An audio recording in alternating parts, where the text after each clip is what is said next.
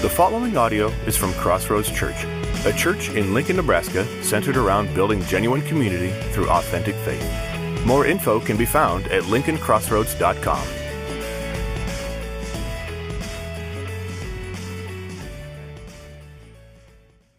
God is incredible. His timing and His sovereignty is amazing. So we've had on the schedule to do this series, Become and Build Fully Committed Followers of Jesus, for a couple months in January. And had an outline and we're ready to go. And here's what's been so fun for me. We've also been planning on doing this Bible reading thing through January. And every week this month, before I'd get up to preach, God showed me something in John, in our daily Bible reading that we've been doing, that puts the icing on the cake for what He'd already been beginning to show that where God wants to take us. That's so cool. And in my reading this week in John chapter 8, listen, this was my personal reading. This is what happens. Sometimes I do my personal reading and then I'm like, whoa, God speaks to me. And then I start preparing a message. I'm like, yep, that was it. That was it. And that happened to me this week. And I want to share something with you that's so good. We're going to turn to John chapter 8. So if you got your Bibles, turn to page John chapter 8. Or for other of your Bibles, turn them on and click to John chapter 8. John chapter 8. Basically what's going on here, there's a story at the beginning, but then starting in verse 12, we see this Jesus teaching the crowds. And so like there is many times, some in the crowd are very antagonistic to His message, some in the crowd are very welcoming to His message. And this is just one of those situations. In fact, He gets a lot of pushback. He got some people challenging Him verbally, just pushing back on what he's saying, all this kind of stuff. But it says there were some who did believe in Him. And the message that He's preaching right here is, I am the Son of God who forgives sins.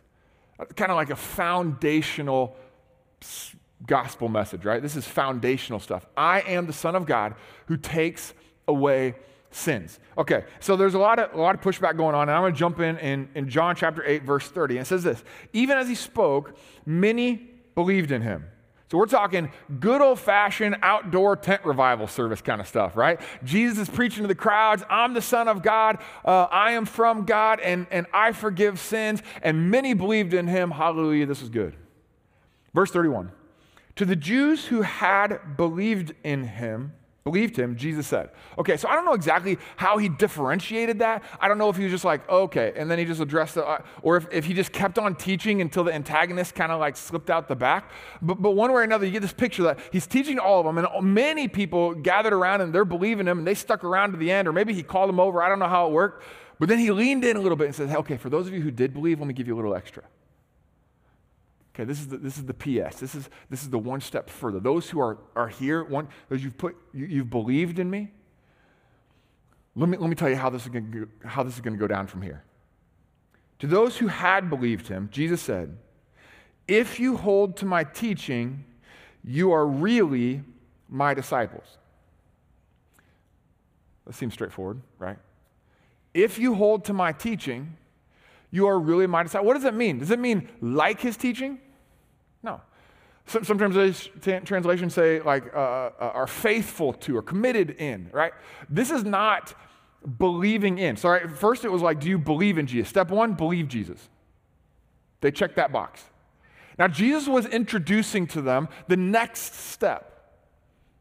He says, if you hold to these teachings, in other words, if you apply them, if you live them out, if you walk in these things, if you do what I'm talking about, then you'll be my disciple. You can't say I'm a disciple, which literally means I'm a learner and follower of. If you just believe that He is the Son of God, that's great. If you just believe in the Son of God and He takes away sins, that's fantastic too. But James tells us that the devil believes that Jesus is the Son of God and that He takes away sins.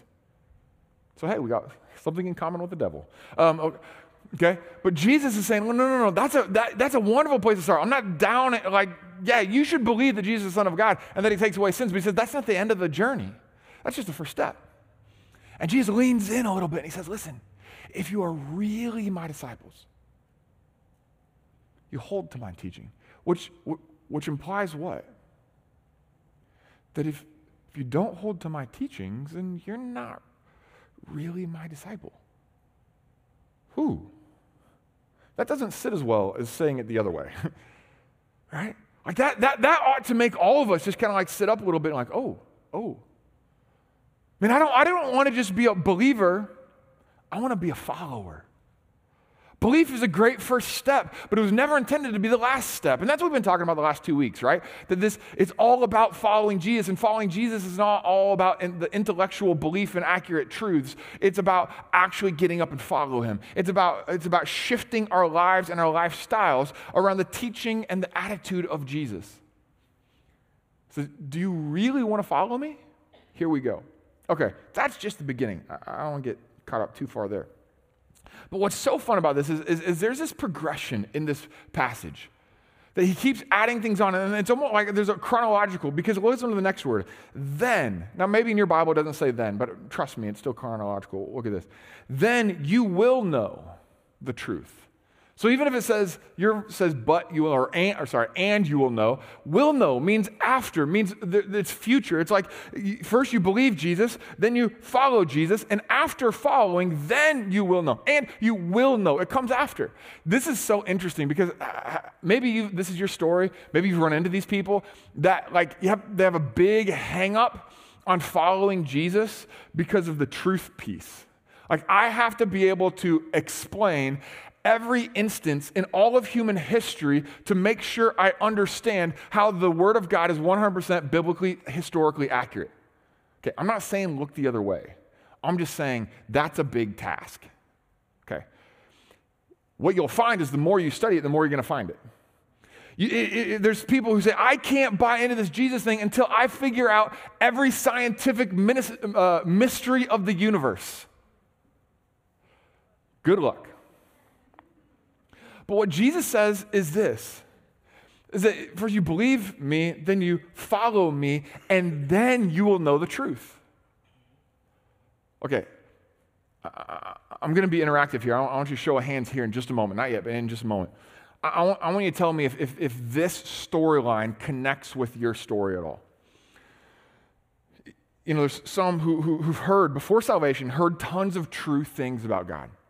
The Son of God thing, died on the cross stuff, like all the true stuff about God. And you heard it, and you heard it, and you heard it, and you heard it. Or maybe you heard it once or twice, or you heard it, and maybe it wasn't delivered really well. Maybe it was delivered just fine, but it wasn't coming through. Like you'd heard all the Jesus things, maybe your whole life, or maybe for a little while. But then there was that moment where you just like, you know what? I'm taking this step. I'm following.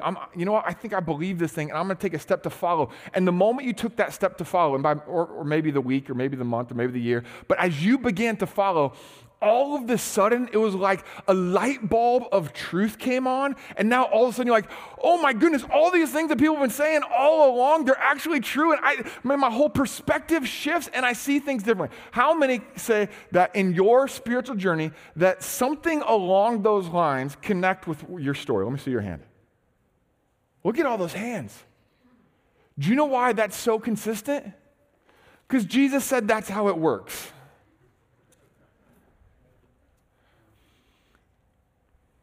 We believe in him. We follow him. And then you will know the truth. Man, isn't that so good? But it doesn't end there either. And then he says, and the truth will set you free. This is the part that I think, I'll be honest, this is the part just for me. I'm not going to assess anybody else, but this is the part for me that had been tricky for me for a really long time. Because my natural response, my immediate response to this, and you will be set free, is forgiveness. Right? I'll be set free. What are we set free from? We're set free from sin, right? That's a Sunday school answer. Jesus sets us free. I'm going to be set free from sin. And so I need to be set free from sin. Sin is my, right? And so what we see, when what I heard for many, many years, when Jesus would talk about freedom, he who the Son sets free is truly free. It says actually just a little bit later. He who the Son has forgiven is truly forgiven. But here's the interesting thing. One, if that's what Jesus meant, first of all, wouldn't he have said that? If that's exclusively what he was talking about. Okay, he does use a lot of metaphorical stuff, so maybe not. But here's the other thing. There is a very clear progression in this spiritual spiritual journey map that Jesus gives us. Believe, follow, know the truth, set free. If set free means forgiven, we all know that we're forgiven here, right? Is forgiveness dependent on even our willingness to follow? Or if you believe that you're So could it be, just track with me for a minute. Could it be that when Jesus talks about freedom that he wants to give us, I'm not saying he's not talking about forgiveness, but could it be that he's talking about more than just forgiveness? I believe so many spiritual truths that we experience in life come in layers. That we experience one layer, and then we're like, yeah, I got it. Man, I know God's love for me. Man, I've lived apart from God's love for so long. I know it so well. And then just when you're like, man, I got this thing down, and then all of a sudden, God pours out in a new scenario his love for us. You're like, what? It got better than what I knew? And sometimes it's like, man, God has called me to trust, and I'm not sure I can do it. But I'm going to take that step of faith, I'm going to trust, and wow, God is trustworthy, man. I can trust him for anything. Yeah, and he lets us sit there for a while and enjoy that, and then he's like, hey, I want you to trust me here. Like, whoa, whoa, whoa, whoa, whoa, whoa, whoa, whoa, whoa. And we got to learn trust all over again. I believe that so many of our spiritual truths that Christ invites us into come in layers, and I believe this freedom thing is a part of that.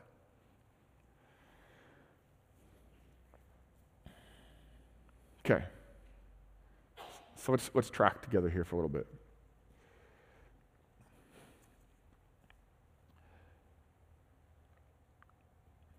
There's certain truths, biblical truths, that we as Christians regularly talk out of both sides of our mouth. And I know that has a real negative connotation, but like we say one thing here, but then we say another thing over here, and they're inconsistent, but as long as we keep them apart, we never really have to address the fact that they're inconsistent. Like this. God doesn't just look on the outside, he looks on the heart, right? It is the heart that matters, not just the actions. Anybody giving an amen to that? Right? How about this one? Paul says that in your anger, do not sin. So as I can burn with anger as long as I just kind of like keep the cap on the volcano, you know what I'm saying? And as long as I can keep from just attacking people, then that lifestyle of perpetual anger that I don't let seep out is just fine because in my anger I'm not sinning. Do you see how you can't hold with any authenticity both of those views simultaneously? In one hand, you say it's not just about the action, and the other hand says as long as I control the action, then my heart's fine. Now we take that case study with anger, and then we apply it to everything else. I can burn with lust, but if I don't act on it, I can be overwhelmed with bitterness, but as long as I don't lash out, I can be wrecked with depression, but at least I don't let it rub off on other people. I can live an absolutely miserable Christian life, praise Jesus, and I'm not going to hurt anybody.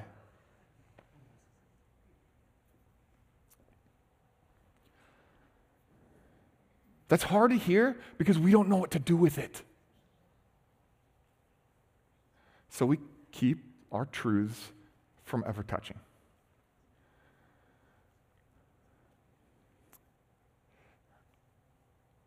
The question is, do we really believe what Jesus says? I believe that if I confess with my mouth that Jesus is Lord, and I believe in my heart that he raised him from the dead, that I'm saved. I believe it. I believe that if I ask for forgiveness, he gives it to me once and for all. I believe that no one can separate me from the love of God, neither height nor depth, nor angels, nor demons, nor principalities, nor anything in all of heaven and earth will separate me. I believe these things. Let me ask you this one. Do you believe this, that when Jesus said, come to me all who are weary and carry heavy burdens, and I'm going to give you rest? When he says, take my yoke upon you and learn from me because I'm gentle and I'm humble in heart and you'll find rest for your souls.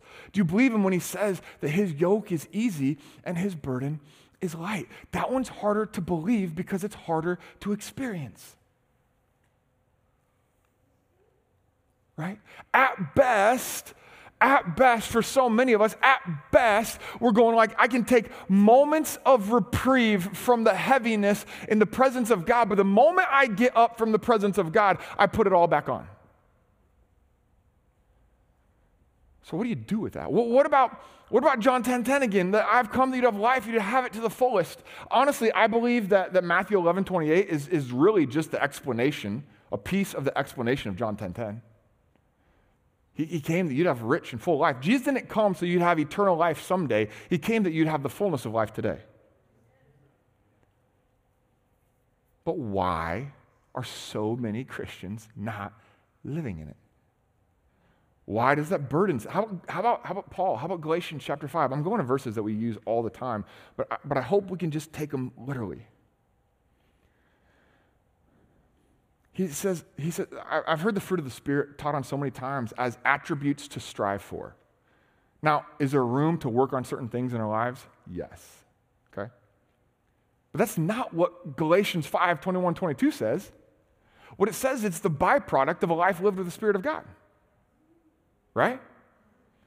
So which means if all of us are following Jesus to that capacity and experiencing the richness of the life that God offers, the living water that we talked about last week that makes us never have to be dry and lifeless ever again. If we're living that life, then the natural byproduct is love, joy, peace, patience, kindness, goodness, faithfulness, gentleness, and self-control. And yet, at best, so many of us are going like, if I can just love for one moment today, then I'm going to be good. What? Why? How? It doesn't make any sense, does it? Anybody else feel this tension or have felt this tension or lived this tension or buried this tension a decade ago? I want to propose something to you. I want to propose something to you. I want to propose that Jesus' perspective is a little more clear than yours. I'm going to propose that when Jesus gives us this pattern for the Christian life, first believe, then follow, then know the truth, then find freedom, that maybe there's some things that God wants to set you free from today. Maybe there's some things in your life that you've been tied to, or maybe you feel like have been tied to you. Forgiveness is great. But you ever done that thing? You know that thing that you tend to do? And you go to God, and you're like, God, I'm sorry. I'm genuinely sorry. I can't imagine you're even going to forgive me because I did it again. And last week I said I was so sorry about this again. And I did it again. And I don't even know how anybody's been there before, right? And I'm like, God, I'm sorry. And you ask for forgiveness, and you finally talk yourself into the fact that Jesus is going to forgive you, but then you get up and you're like, I have no confidence whatsoever that anything changed at all. I'm going to be right back here again next week. I'm just going to propose something to you. That is not God's plan for your life. And you don't have to wait until you see Jesus face to face to find victory and freedom in that area of your life or any area of your life. There's another verse of Scripture that is commonly confused me for a lot of years until maybe recent. And in James chapter 5, verse 16 or something towards the end, he says this, it's really interesting. He says, confess your sins to one another and pray for one another so that you may be forgiven? No, anybody know what it says? Healed. That's interesting to me. Like if I'm going to confess my sins and ask for prayer, it's so that I would be forgiven, right? But could it be that that James, brother of Jesus, he had figured out some of this freedom stuff himself? Could it be that God's intention is not only to forgive you, but to heal you? That when Jesus says the truth will set you free, could it be that there is a possibility in life with Christ that those things can be healed? You know, here's something that the hardest part is that so often we don't even see them. I think we've been given a lot of great examples. Let me give some really, really good examples for us. Some of us spent some extended time with family over the holidays that we just had, right? Who loves spending time with their family? And I love spending time with my family. Who also loves when everybody goes back to their own home, right? Okay, yeah, right? And I say that in jest. I love my family. I love spending time with them. But here's the deal. When you spend extended periods of time like Thanksgiving or Christmas or New Year's with people that you don't normally do that with, especially the closest ones to you who know exactly what to say to push your buttons. Here's the thing. Let me help us identify some things. Some of you are going, okay, I don't even know. Okay, yeah, sure, I have some sin issues, but it's more than just the perpetual sin. That's where we go to, the action of sin. But it's so much deeper rooted than that. If it's not just about the action, but it is truly the fact that God sees the heart, could it be that there is a way that God would heal us so that we don't respond like we so often respond when your mother-in-law makes that passive-aggressive comment that makes everything in you just want to scream? Glory to God. I'm going to put a smile on my face. I'm going to kill her with kindness. I hate that I have to put kindness in there. I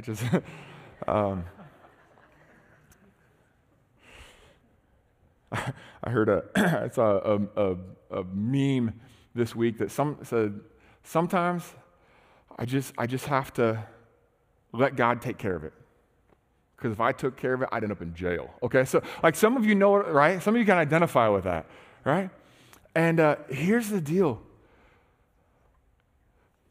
You know what those things are, or maybe you don't. But you've noticed that every time that an authority figure tells you no, that volcano begins to shake. Hey, but I've learned how to keep the lid on. You know, when your parent tells you something to do that you're already going to do, and you just felt so small.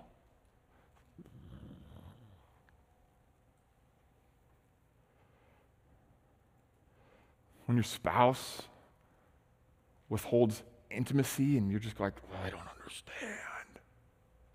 When that best friend says that thing that you don't get, when anyone ever says anything that is different than what you think, and all of a sudden this like the fix them thing comes.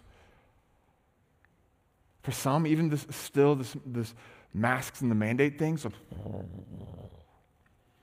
For others, you get worked up like you can't, and it's anger and depression and fear and anxiety and all the things, and it's not because of the mandates, it's because of the people who are getting worked up over the mandates.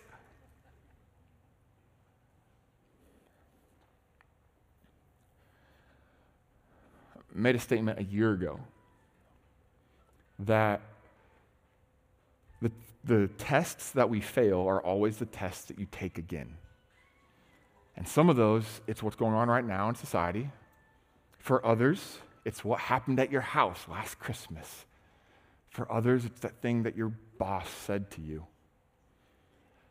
But what are the things, the internal things, that you go, you know what? I don't think that reflects Jesus. Could it be that God doesn't want you to put a lid on it, but he wants to heal that very thing that's causing all of that to leak out? Now listen, some of you might turn me off right here, right away, and that's all right, but I'm going to speak to those who want to listen. And like there's some of you, you've suffered a wound somewhere in your life all the way back from a kid. You may not even known about it. somebody said something to you that sent a wall up, and that wall has been there for 5 decades. And now you don't even see it as a wall, it's just life. For some of you, you've been hurt in certain ways that you've made an internal vow in your own heart that I will never be hurt like that again.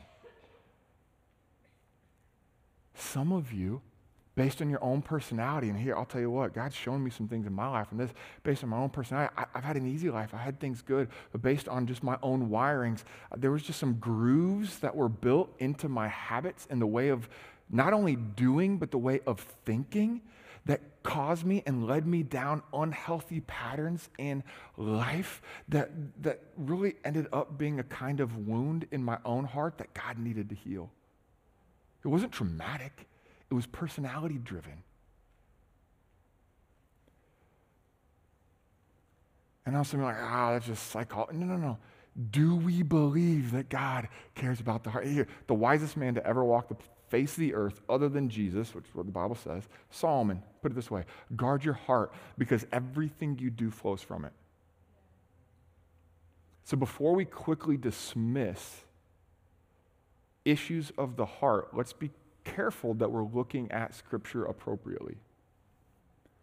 I'll tell you personally, the greatest thing that I learned in the last 2 years is how to accurately identify the condition of my own heart. And I wish it was because somebody stood up on a stage and said, you should do this, but it was not it. There were way more tears involved. There was way more heartache involved. There was way more processing things I wanted to forget involved. The reality is God cares about those wounded places in your heart. He cares about those. And this is what's happening. When we're wounded, it forms insecurities in us, doesn't it? And they show up in so many different ways. Sometimes it's the obvious insecurities, the depression and the shrinking back. Sometimes those insecurities are more aggressive in nature and lashing out and getting strong and defensive. But those insecurities oftentimes come from something in our hearts that is off. And we can willpower our way through it to a degree, but willpower alone falls short. It is only through the power of the Holy Spirit and the healing that Jesus provides. Now, here's the thing that I'm learning is that freedom is a process that has significant moments. There are moments that I can look at in my life and say, man, God set me free from some things right here. But that doesn't mean I'm all done. Having to get up in front of my friends and share a mask mandate that people are going to disagree on both sides illustrated that for me this week. Dang! Still passing the test. I'm still moving forward. Okay? But things are going to happen. And all of a sudden, we've got to learn how to identify. Here, I'm going to just give you a few things just to think on. If you want to write them down, this might help you later. So one, the first thing we need to do is we need to learn to identify the condition of your heart. Identify the condition of your heart. When all that negative crud comes up, you've got to stop justifying it. See, that's what we do. We call things righteous anger. That is such self-deception. You can say, oh, Jesus had a righteous anger. Okay. Jesus also was an all-sovereign God. Okay. Let's compare apples to apples. Read all of Scripture about anger. It's always something we're supposed to let go of. But it's not just the anger stuff. When you notice an overwhelming wave of depression, that ought to be a trigger for you. And it takes a training and discipline, but to be able to step back and say, God, not God, why? But God, whoa, what just happened? That's not from you. When somebody says something and bitterness, just like, that's a sign, guys. We need to learn how to identify the condition of our heart. We have to learn how to be able to step back from it. And I get it. We're not going to just like perfectly do this all in one day, right? But we need to learn to identify like that was not from God. I'm not going to justify that anymore. I'm not going to say why I feel this way because I am justified in doing so because some holy notion. God doesn't give all these negative emotions to back up holy action, right? So we need to learn to identify the conditions of our hearts. Insecurities want to make us defensive. But we got to learn to say, God, whoa, what was that? Where'd that anger come from? Where'd that wave of sadness even come? Is sadness a sin? No, but if there's a trigger that continues to make me like shrink back into sadness that leads to depression, then we should ask God, because guess what? God cares about the conditions of your heart. When those things, when they flood, and sometimes you'll know, I know exactly what it was. It was because that person keeps saying, that's not where it came from. Because Jesus didn't feel that when those persons said that to him. A heart filled with the Holy Spirit and walking in him on a regular basis, a heart that's been healed of our past wounds and even the current wounds that we keep on facing, a heart that is so surrendered to Jesus that we've been healed and set free. Anyone can say anything to me, and I can walk in peace and love and joy. If you can say something to me that takes away my peace, my love, and my joy, then it wasn't really peace or love or joy the way that Christ intended. Because nothing can take that from me. So the moment you want to say, the reason I feel the way that I feel is because of those people, we are deceiving ourselves, friends. Guard your heart, which means we have to be able to take responsibility for even the emotions that we feel. Again, we're not trying to find blame, but we're just trying to identify, God, what was it in there? And usually what it's going to be is God's going to begin to show you some things. So the second thing I want to say is process the conditions of your heart in prayer. First, we got to identify the condition of our heart. We got to learn how to, when those things rise up inside of us, that we can identify those for what they are, and then we have to process the conditions of our heart in prayer. We've been really driving home this like daily time with the Lord, and Bible reading is good and prayer is good, but there's some of you that you need to, in your time with the Lord, either later today or tomorrow morning, the next time you stand with the Lord, you need to just take inventory like, God, there's these things that have been coming up, and just in prayer, God, what is it? What is it in me? Or why do I keep responding this way?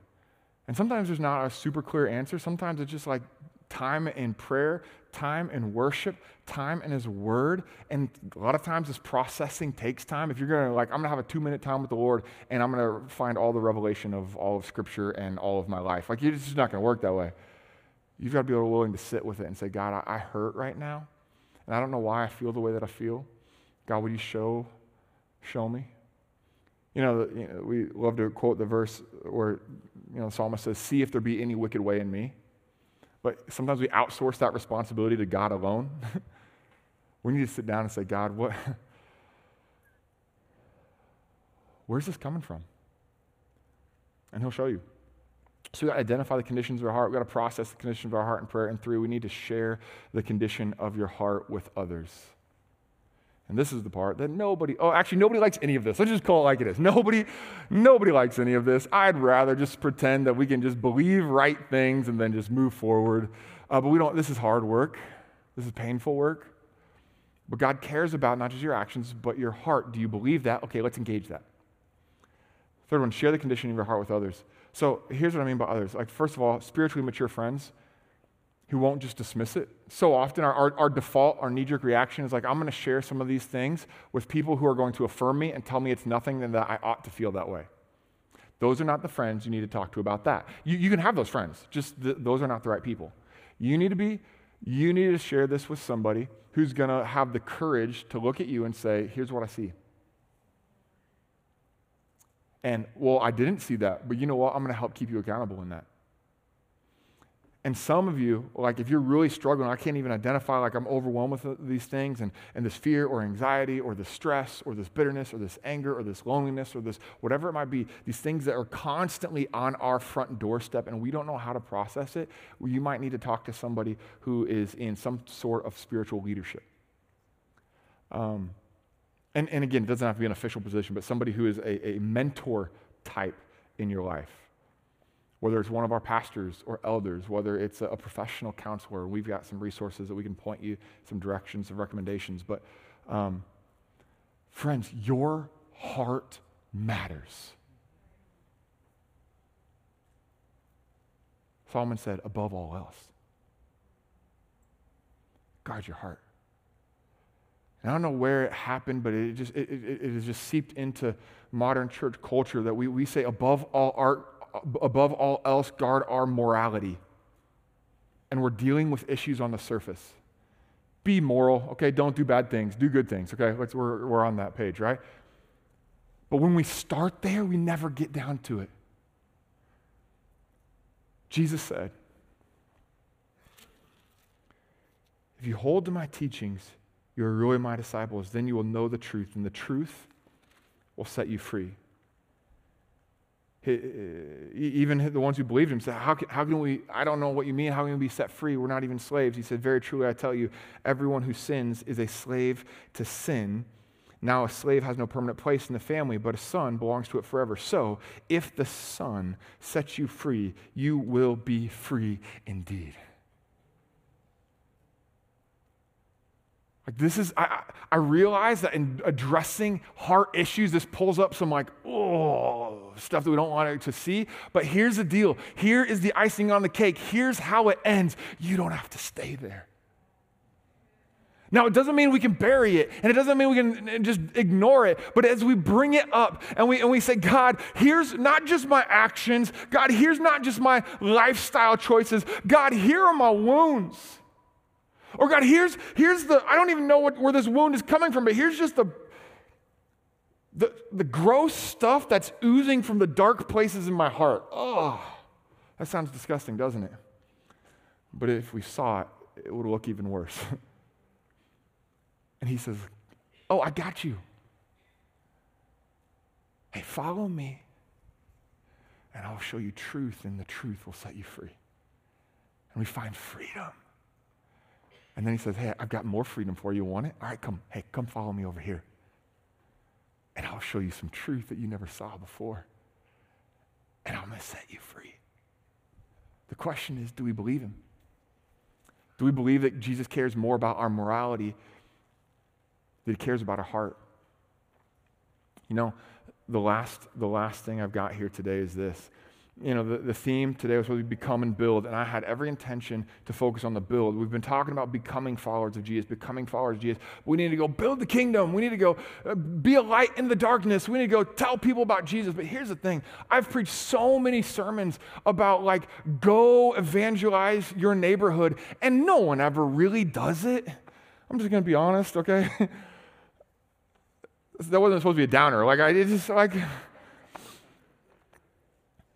And here's what I believe, is because if you've been truly set free, you won't be able to keep your mouth shut.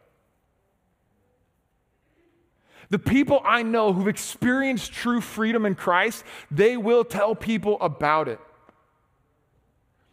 The people who have experienced true freedom, guess what? They know unity, because it's when we're holding on to those wounds, when we're holding on to those dark places, what we do is inevitably insecurities rise up. And you know what insecurities build? Walls. And what was the only evangelistic strategy? Okay, I shouldn't say only anytime I'm talking about the Bible because I don't have it memorized yet, okay?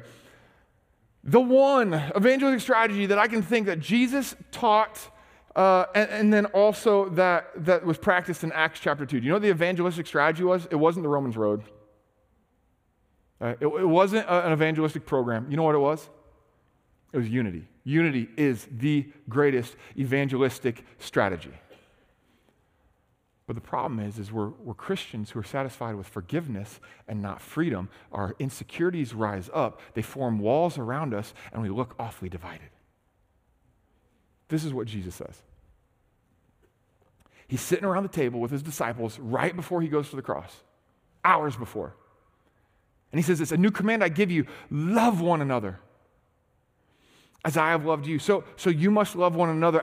By this, love for one another, by this, everyone will know that you are my disciples if you love one another. And then, maybe an hour or two later, maybe a little longer, that same evening, Jesus begins to pray. He says, I pray for those who will believe in me through the message of those who are with him then. The 12. So basically, he's talking about us. Pray for those who will believe in their message. That's us. Jesus prays for you. He prays for me. He prays for Crossroads Church. And this is what he prays. Father, just as you are in me and I am in you. So we're talking about Trinity stuff here. May they also be in us, that the world may believe that you have sent me.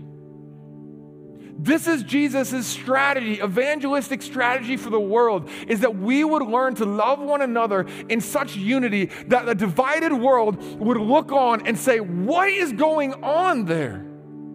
I've never seen anything like it. He goes on, he says, I've given them the glory that you gave me, that they may be one, as we are one, I and them and you and me, so that they may be brought to complete unity. Then, he says it again, then the world will know that you sent me and I've loved them even as you have loved me.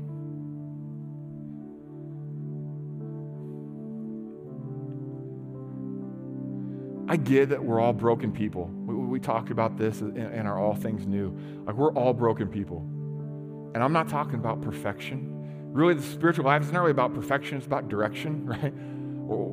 But as long as we're satisfied with forgiveness and crutching along through this physical world until someday we reach glory, we're never going to taste, at least on this earth, the fullness of life that Jesus came to offer us.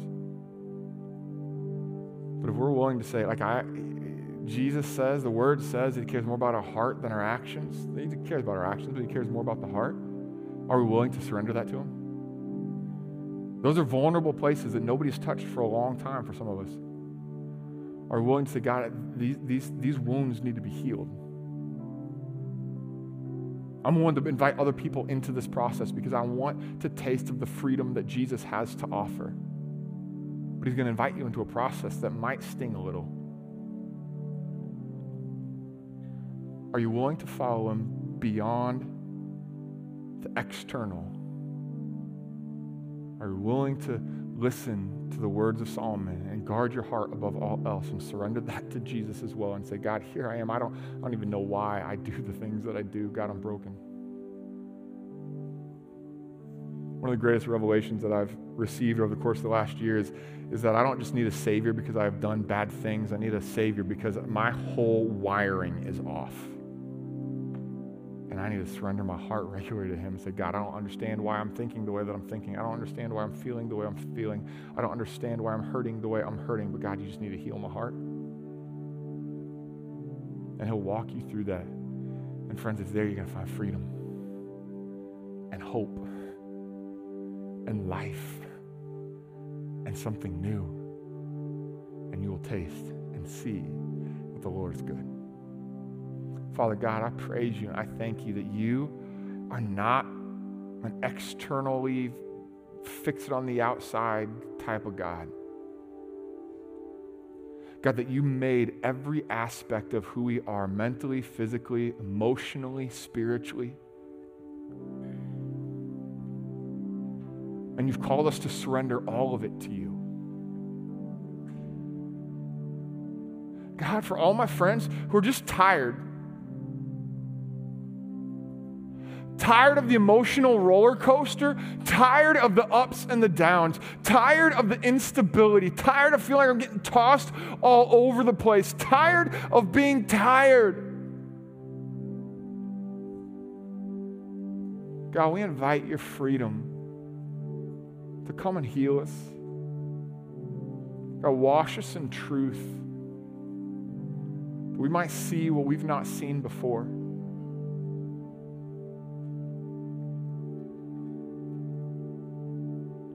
Father, I pray for some of my friends who are here today who who know exactly, like there's just instantly on the forefront of their mind, what needs to be healed. Father, I pray for the courage to move forward, to seek you, to let go of control, to allow you to do the healing work that needs to take place, that they would find the freedom and the wholeness that you offer, that you promise. Father, I pray for my friends who are blinded to those things and just can't see. And God, even in sincerity, God, I've been there. In sincerity, God, show me what it is. But God, would you begin to open eyes today? For those who genuinely want to see change, for those who genuinely want to see you heal some things in their life to bring freedom that we've never known, God, would you open eyes to see clearly, Father? Would you speak to our hearts? God, this is your work.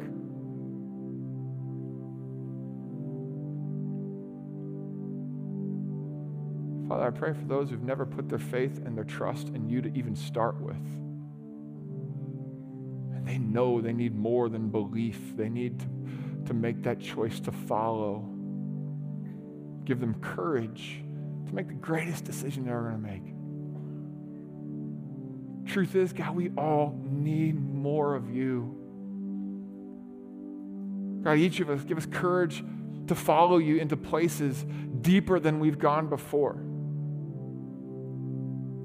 Forgive us of the self-righteous justification that creeps up so easily because we know all the Bible verses. God, would you heal our hearts?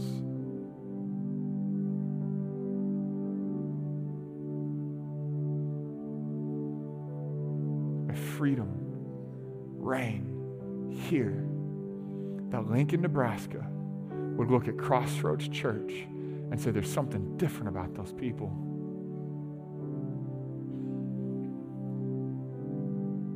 God, we're going to pray. We're going to declare it, Lord, you send revival, but we're not going to be so arrogant that we're going to think that it's going to start with the world. God, you want to start by healing our own hearts, by breathing new life into us, by setting us free from things that we've been bound to for so long. God, may revival start in us. May the healing start in us. God, may we not ever need another go reach the lost sermon again, because we are so convinced of the healing and the freedom that's taken place in our lives, God, that we can't keep quiet about it anymore. But God, you got to do a real work in us.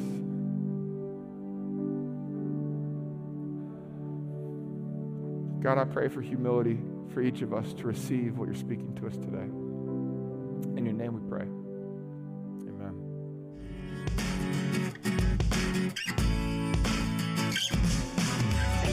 Thank you for listening to this audio from Crossroads Church.